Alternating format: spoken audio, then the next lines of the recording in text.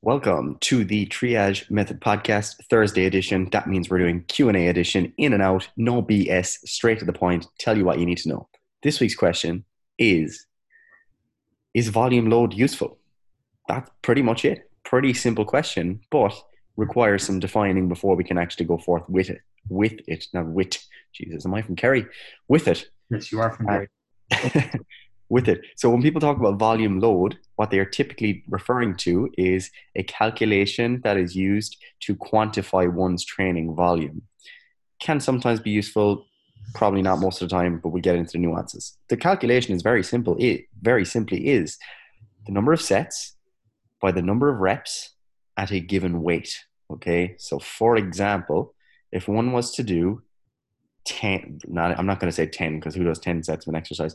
5 by 10, that's 50. So 5 sets, 10, that's 50. At 100 kilos with a given weight, you'd multiply 50 by 100 and you get 10,000. Is that correct? No, 1,000. 5,000. Just, 5,000. just remember, everyone, this guy is literally studying medicine. I thought I was talking about 200 kilo squats. I was like, God, 100 kilos is weak. Right. So what did I say it was? 50 by 100? Yeah, 5,000. 5,000 kilos of training volume. Okay, very simple. Simple calculation for some, not for others, right? So 5,000 kilos of training volume. And you're just kind of like, okay, that is that. And you're kind of wondering, is that good? Is that bad? Is that indifferent? But that's how people pretty much calculate it. So that's your volume load. It's 5,000 kilos. If you were to do 10 sets of 10, then you'd have, 10,000 kilos. Or, yeah, that's what I'm working with. And so on and so on and so on. Okay. The reason that people use that is because it's kind of a convenient way of saying, this is how many total kilos I lifted throughout the course of my workout. And the theory would be that if you just keep doing more, that's going to lead to greater adaptations. However, the fallacy there is that more training just leads to more adaptations, and that the amount of kilos that you lifted is the actual stimulus, whereas that is not necessarily the case. And an easy way of kind of getting closer to that idea would be, if someone was to do like a couple of sets of 100, 100 reps at a really, really light weight, they could equate their volume load, but that stimulus is clearly very, very different and isn't necessarily going to lead to the same training outcomes.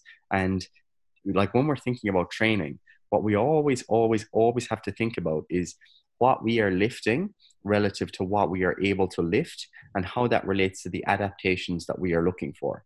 So, for example, if you are looking to develop maximal strength and 1 rep max is your goal, then doing those sets of 100 at a given volume load and saying, all right, I'm increasing my volume load, it's not necessarily any way specific to the adaptations that you were looking for, and hence you're not necessarily moving close to that direction. Additionally, the volume load, in terms of like that being a quantifier, that doesn't actually tell you exactly how, challenging any of those reps were.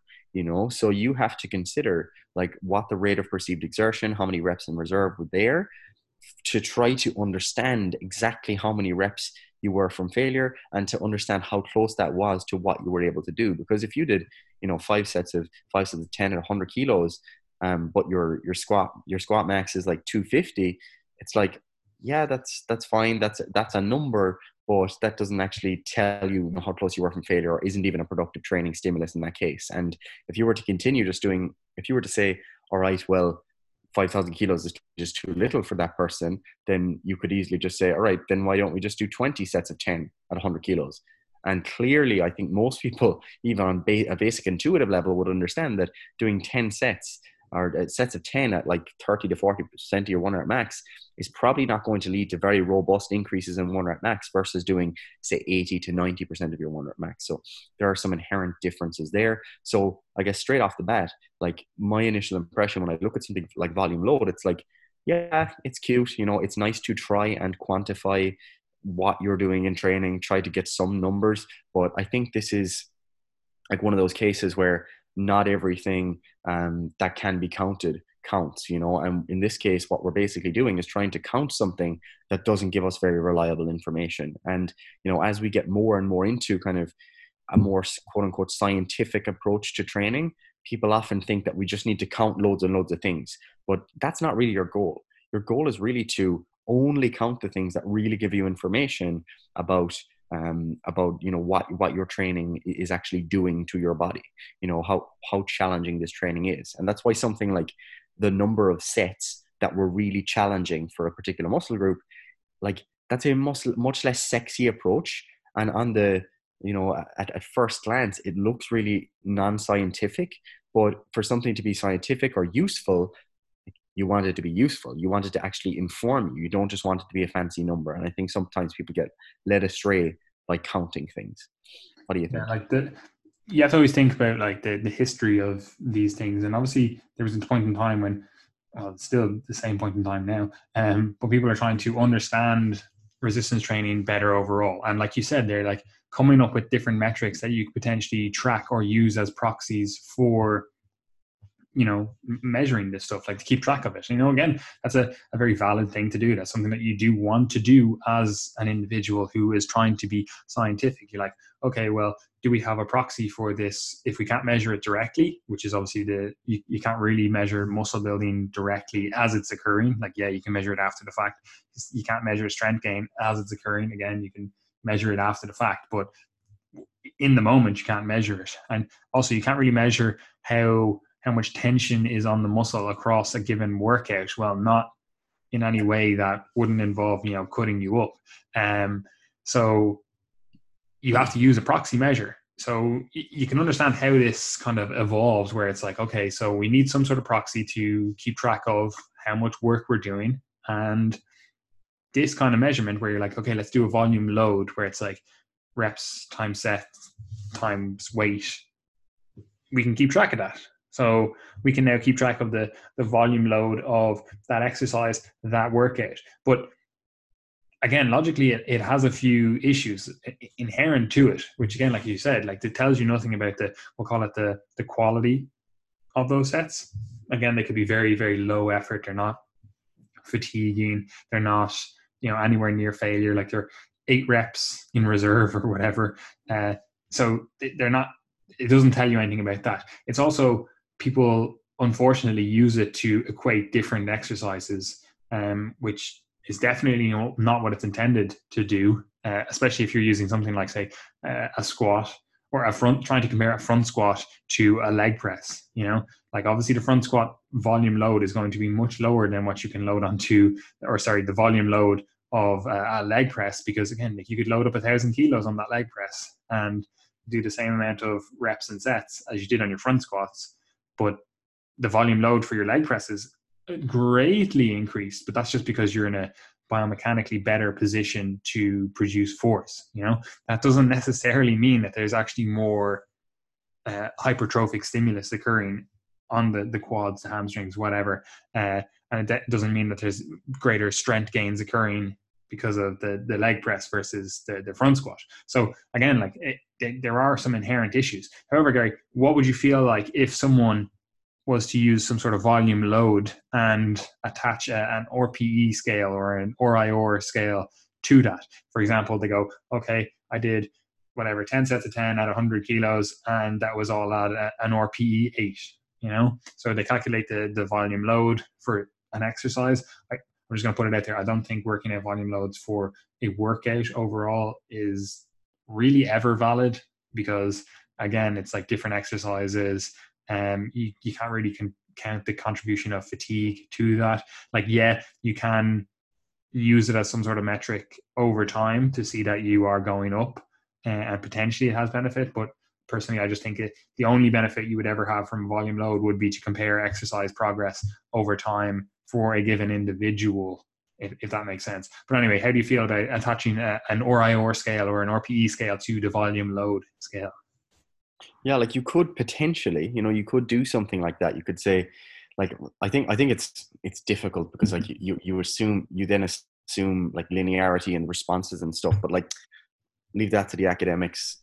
Let's think about how this actually helps people. If you think about, let's say, doing like 5,000 kilos of volume, and then you were to, multiply that by 0.8 because your RPE was 8, that might be something you could think about doing. But when you get to that point, I think there can be some useful information garnered from that. But like the way I think about like tracking things, like my goal, at least for our clients, my goal is always to have them track as little as possible or as little as is required for them to get the outcomes that they're looking for.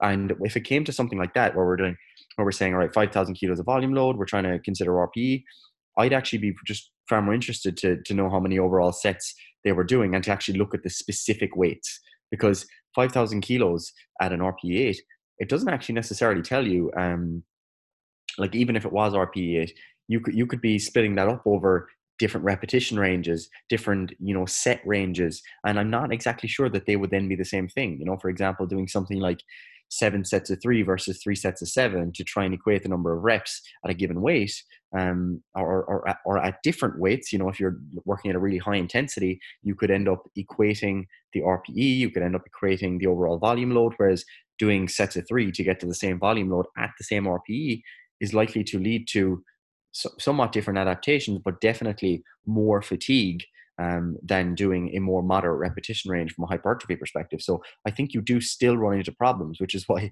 my very unscientific approach of just saying, the number of challenging sets that you do, which is something that was kind of, I think, in Greg Nuckols wrote about it in like 2014, just basically saying, look, all this is pretty fancy. Why don't we just actually count the number of hard sets? And at the time, I think people were like, oh, that's kind of quite unscientific to just say hard sets. But if you think about it, it actually makes sense for people in the real world just to say, yeah, I did 5 sets of squats. Yeah, they were all pretty challenging. But then what you're actually interested in is, like, one, what the repetition range was relative to like what you're trying to achieve. So if you're doing sets of 3 to 5, that's probably more specific for a strength oriented individual who's focused on improving their 1 rep max or the 3 rep max or the 5 rep max.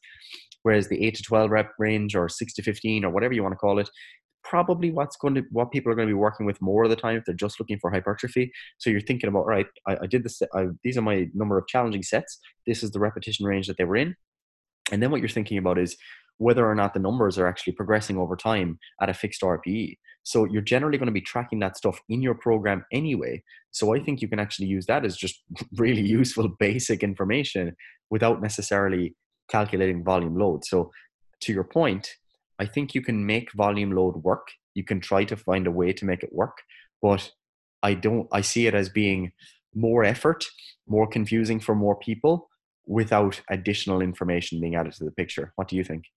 Yeah, I would definitely agree. Like, obviously it has potential uses if you're like, okay, well, I want to compare what I was doing at a certain stage, because again, like, you could argue that, there's some subjective measures occurring, where it's like, okay, well, how was that on a reps in reserve and RPE or whatever, like hard sets, like what's hard? What does that mean? How hard? So you can say, oh, there's a bit of subjectivity in there, and you're like, I want to get some sort of standardization. If you're like, okay, I did 3 hard sets of squats, that equated to whatever X amount of volume load, and then you're like, I want to just have that as a marker. You write it down in your logbook, whatever, and then in 6 months' time, you're like, okay, this workout, I also did 3 hard sets. We're obviously presuming similar rep range, similar goal, whatever. Like, you can't just change the workout parameters overall. Like, you have to compare like to like, assuming all those things are the same, and you just want to go, oh, have I actually progressed? Like, I think it's a potential way. Again, it's a proxy. If you're like, okay, yeah, I can see maybe the weight on the bar hasn't increased that much, but you've got a few extra reps, and you're like, well, I want to just quantify like how much I've benefited. Like, maybe you have a 6 to 8 rep range, you do 3 sets of it, and again, you're at the start of the year, you were doing 3 sets of 6, and then 2, 3, 4 months down the line, you're doing 3 sets of 8, but it's the same weight, and you're like, oh, I want to like quantify that a little bit more in my head. I don't like, it's the same weight. It feels like I haven't progressed, even though I've got a few extra reps, and you just want to have some sort of volume load number to be able to compare those two. And you're like, oh, at the start of the year it was 1,000. Now it's 1,200. Okay, I can see that I have increased by fucking whatever that is, 20%, So it has potential, value to put some sort of number on a hard a relatively hard thing to keep track of, to measure, like progress, especially as you move past the intermediate into the kind of advanced. Like, you're not going to be seeing great progress week to week, month to month, even year to year. So having some sort of proxy number, if you're like, this workout is whatever, 3 sets, what they said the workout in total is 10 sets, and it's a similar workout you did before, you know, you're like, I just want to compare how I have increased over the last while. Like, yeah, it's a potential, especially if the weights are very similar, you know, and you're like, okay, well, the RPE, the reps in reserve, they're also very similar. But, you know, maybe you've increased a few reps here and there, maybe you've done an extra set or something, you know. But again, like, ultimately, like you're saying, Gary, I think for most individuals, using something like the number of hard sets per week is a much better,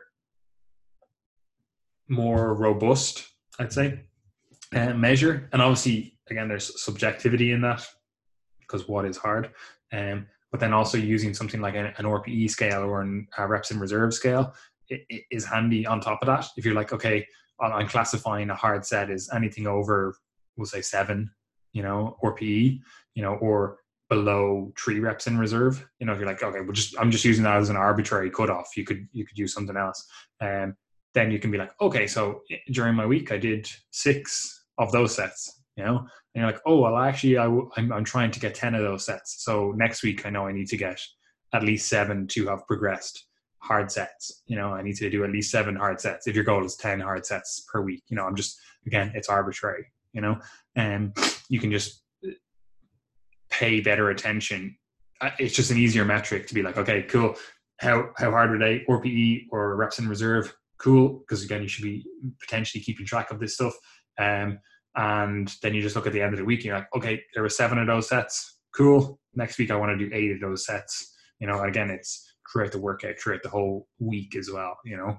I think it's much easier, more intuitive thing to do rather than, you know, whip your calculator out and be like, right, on Monday I did this, multiply sets times reps times weight, and you're like, okay, that was this many units. And then you're like, then on Thursday I did this, it was the same exercise, but I increased the weight and I dropped a few reps, and it's like, okay, cool, let me just work that out. And again, you're like trying to compare all this stuff at the end of the week. You have this fucking like calculator out, big problem sheet out, you're just like, this, it's not quick, it's not fast, it's not very, well, it is intuitive, but it's not very meaningful, because again, it's a proxy measure. It's not really measuring anything, even though it feels more scientific because you're calculating stuff.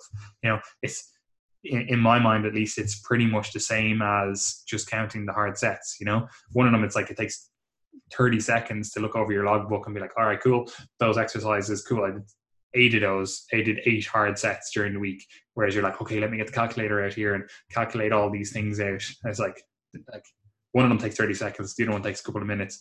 They both give you the same information at the end of the day. It's, you know?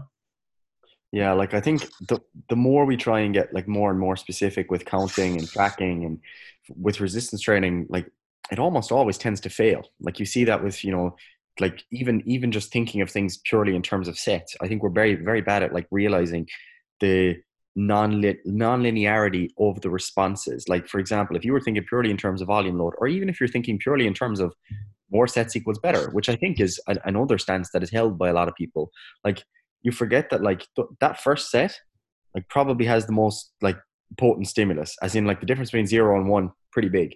You know, 1 and 2 sets, it's like, yeah, there's still probably a benefit there. Like 3 sets, yeah, probably a benefit there, but the response for each additional set is likely to diminish. You know, you're not gonna, it's not like 1 set equals 1 unit of additional hypertrophy. Like the biggest differences you're going to get are between like 0 and 1, and it's going to diminish like as you add more and more and more sets onward. And you see that, for example, in training studies where they do lots of sets in one given workout. You know, if you were to do 3 sets in a given workout versus 5 sets in a given workout versus 10 plus, like the gains start to really diminish at the higher end. And although you could be adding that into your volume load calculation, saying I went from 3,000 kilos of volume on Monday in June to 10,000 kilos of volume in December. If that's all you're looking at, and you're looking at it saying like, oh, cool, I progressed, but you haven't actually added any strength or added any muscle mass, then you are tracking things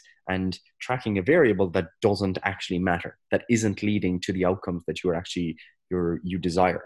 So that is another thing to consider here, is that there is a non-linear response to the training that you do. And that's important to consider as well when people are thinking about, for example, doing a lower volume training phase. Some people really worry that, taking a couple of weeks where they just train 3 days per week, they do less volume overall, that's going to lead to like a reversal of some of their adaptations. That's pretty often not the case, because it is like that first little bit of training that you do, that's the most potent. Those early sets, they're the most potent. So even if you had to strip back to 1 to 2 sets per day, you're still probably getting a pretty significant portion of the overall stimulus that you're applying in that training session.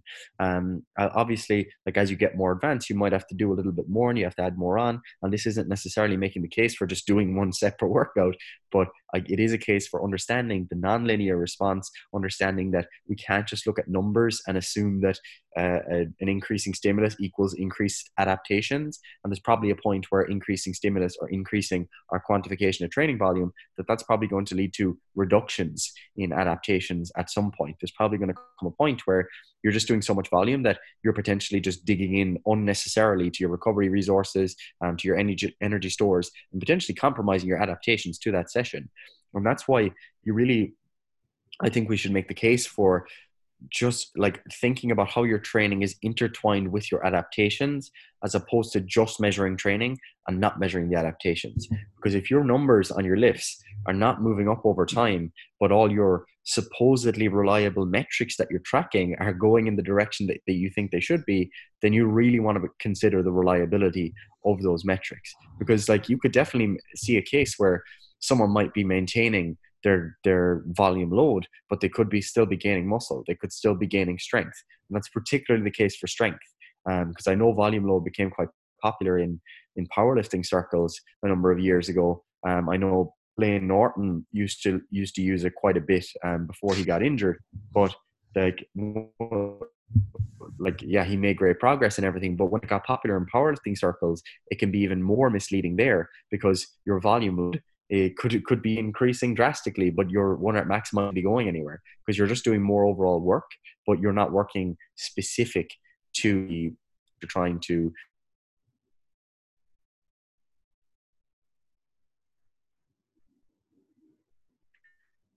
improve your strength on.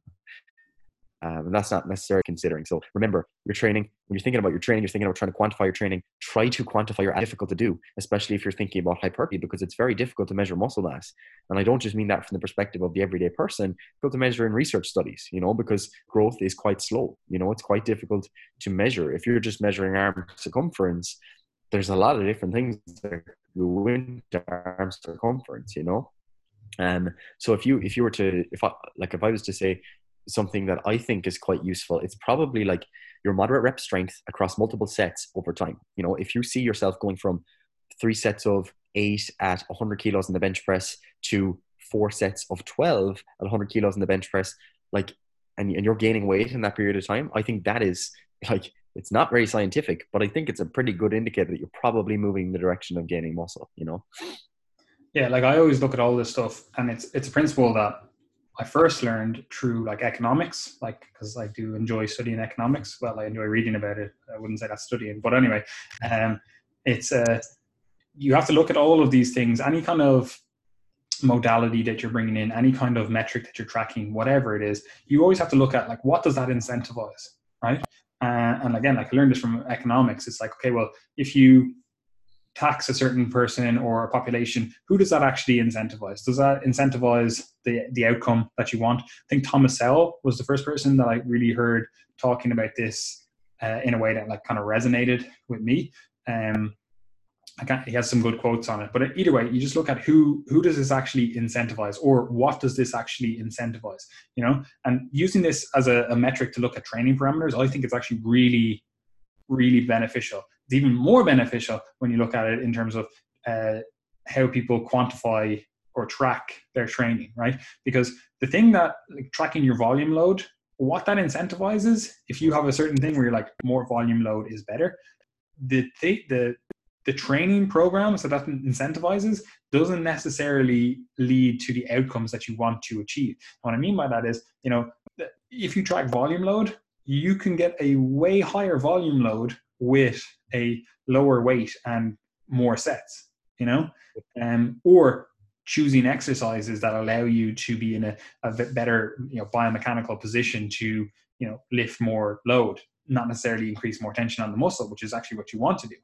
So tracking your volume load can be very deceptive in that it incentivizes you to train a certain way that isn't necessarily conducive to the results you want to achieve, So ultimately, in my mind at least, I'm like that kind of not invalidates it, but makes it a poor strategy, Like if it's making you favor a training methodology that leads to poorer results, then it's not a great tracking method, And this is also something, when people talk about, maximum recoverable volume, maximum effective volume, and all that kind of stuff, and then use that as a training strategy where they're like, oh, well, I'm just going to increase the number of sets I do per week.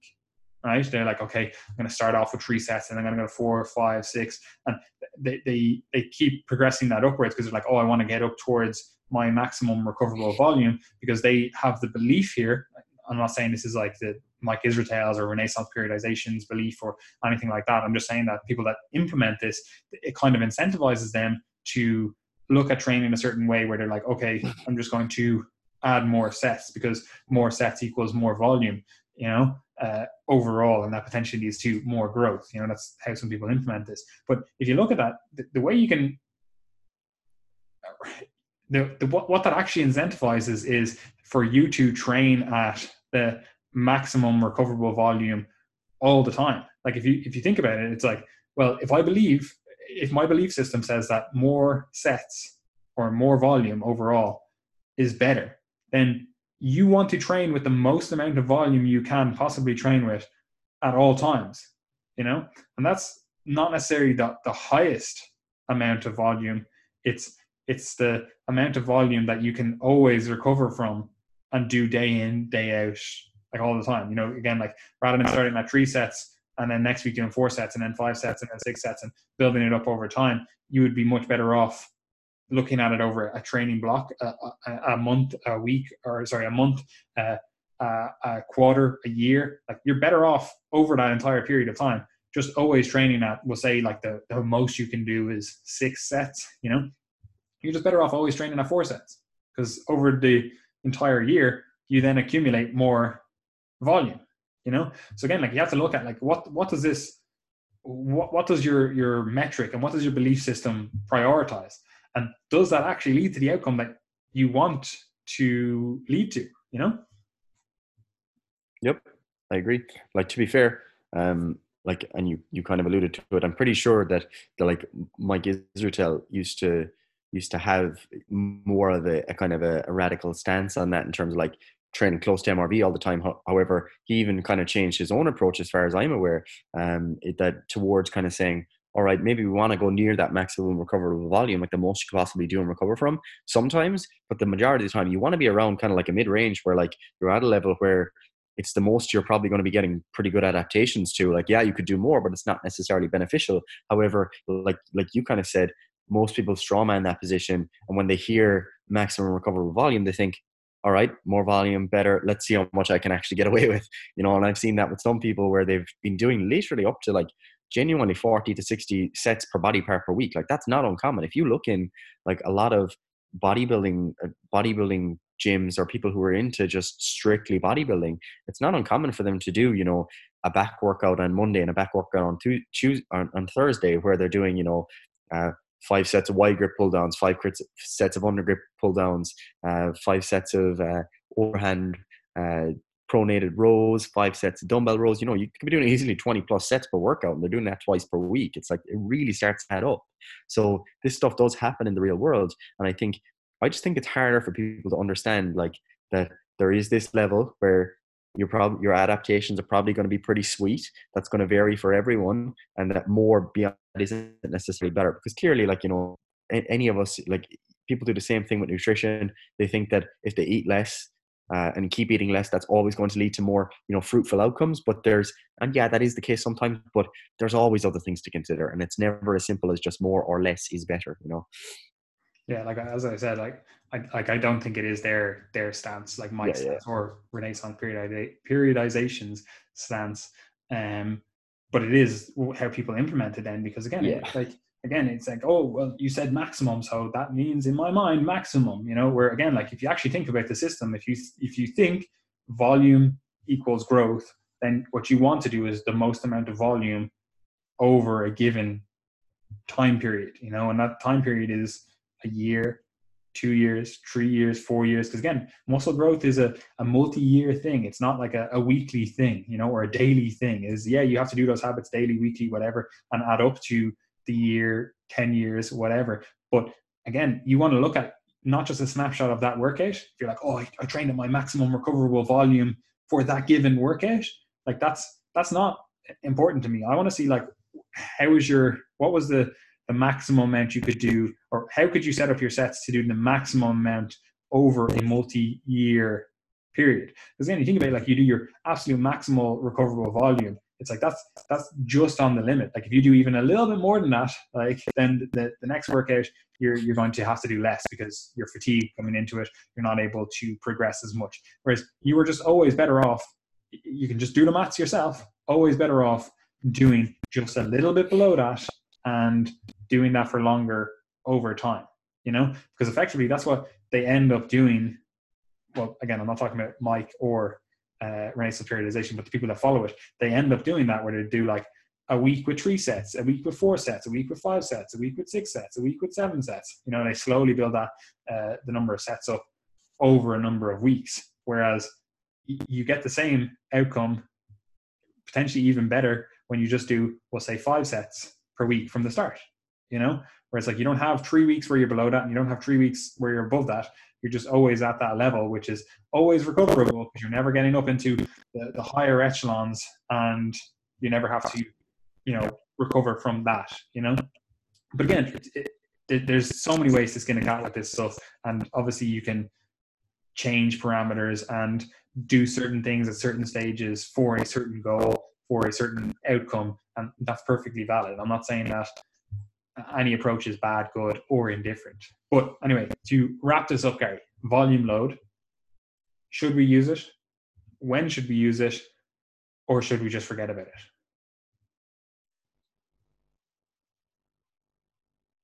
Honestly, I think just forget about it, to be honest. Like it's quite a cold stance, but like when I think about like adding in these metrics, they really have to be useful. There's no point just trying to count up loads of different things just for the sake of it if it's not really helping you. And I think for the vast majority of people, I just don't see much of a reason to try and quantify it. I've done it in the past with clients, and when I started counting it up, I'm like, how can I actually use this information? And I found myself, having to try and have these conversations with clients to explain, the drawbacks, the pros, the cons, because what could happen is you go from one phase to the next and suddenly their volume load is lower because you've changed some of the parameters. And it's like, all right, well, like it's kind of hard to explain exactly like why this is still going to lead to positive adaptations because I've actually told the person that this is the metric that we're using. So personally, I don't think it's particularly useful. I can't think of an example where it would be better than just using the information you have in front of you on your program already. I think that's the key thing here is that, someone might say, they might listen to this podcast and they might say, but why bother tracking the number of sets and reps and stuff? So it's like, well, that's on your program already. Like if you're following a program, you know how many sets you're doing because it's in front of you. You know how many reps you're doing because they're in front of you. It's programmed. And then assuming you're logging your training, you can look back and say, all right, I did 3 sets of 6, then I did 3 sets of 7. They were both the same RPE. And then I actually got to 4 sets of 8 2 months later, and that was the same RPE again. So that to me looks like progress. And boom, and that's when you start to move forward. So yeah, I think the numbers can be comforting for people because it gives you a kind of a short-term thing that you can work on, and it makes you look like you're progressing. But I think, as you said, like it's a really, really good point. It can incentivize poor training practices, and without much of a benefit and incentives to the contrary, I'm thinking that it probably wouldn't be very useful. Yeah, I would be in the exact same boat. The only time that I ever see a use for it is when you are in that very advanced stage, or again, like moving into that very advanced stage.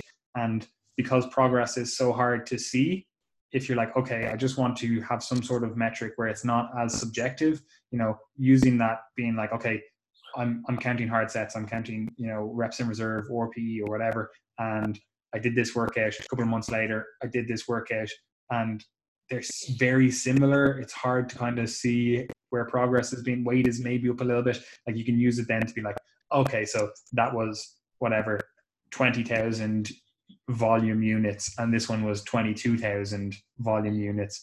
Okay, I'm clearly making progress here, because you're first of all comparing the same exercise, it's the same individual, it's presumably the same RPE or reps in reserve. So all the other metrics are the same. Like obviously, again, like the exercises at the same point in the workout, all that kind of stuff.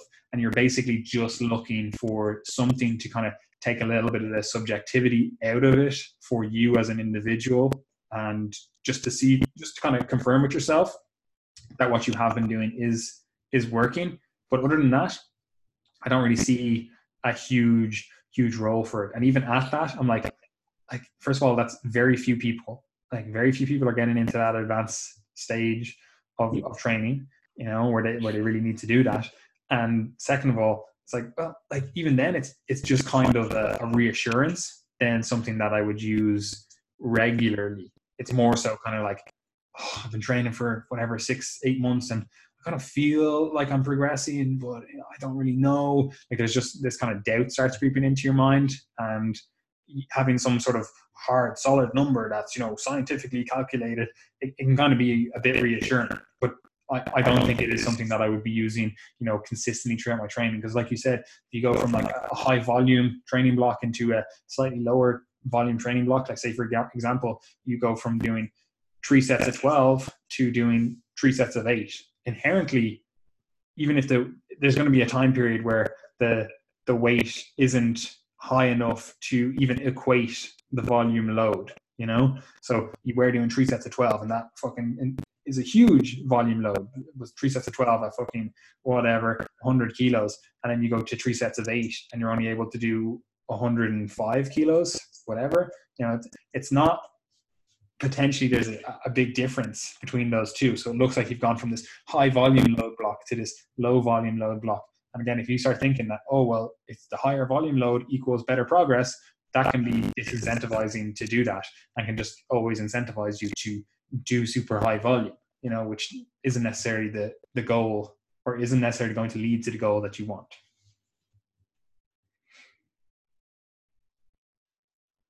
So in summary, there are nonlinear responses to training. More isn't always better.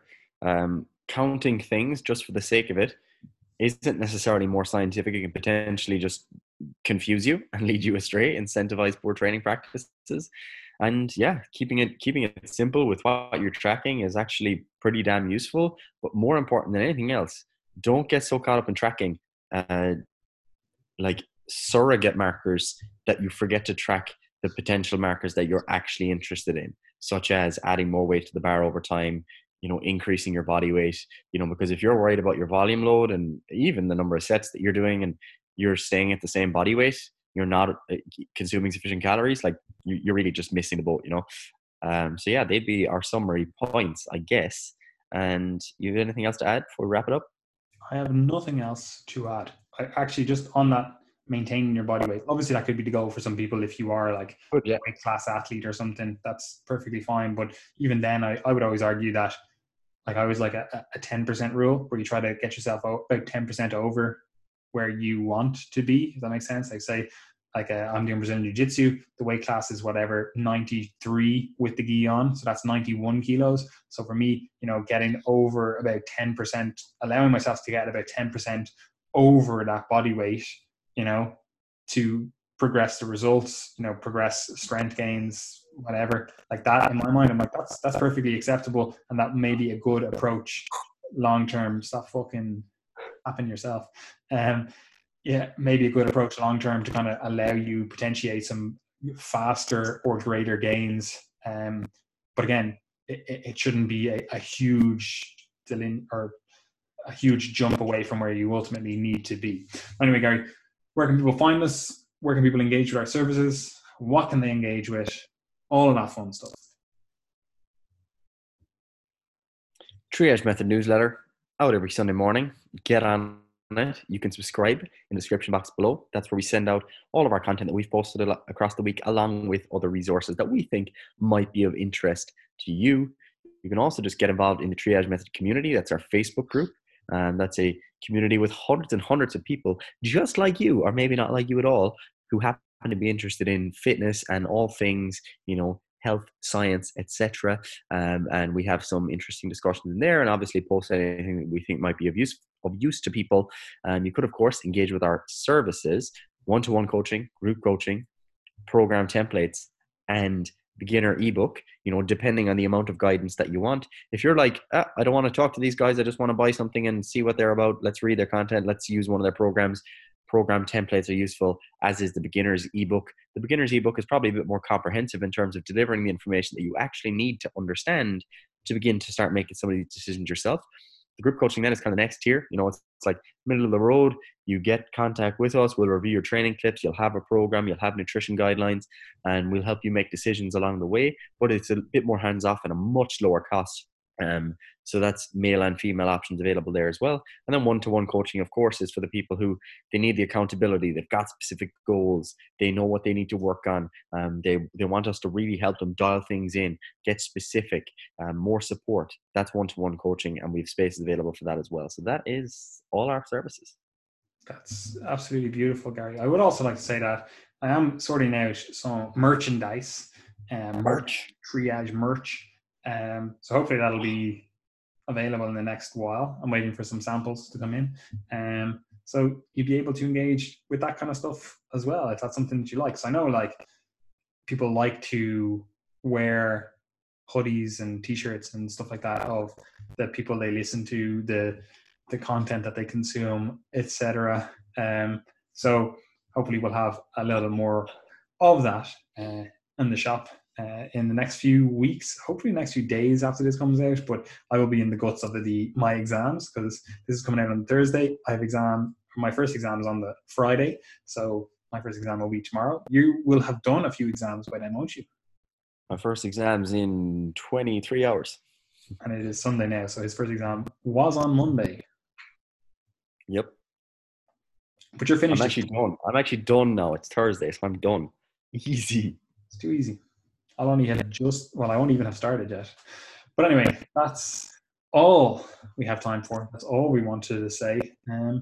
As per usual, guys, I hope you enjoyed the content, and we'll see you again. That's good, Dania.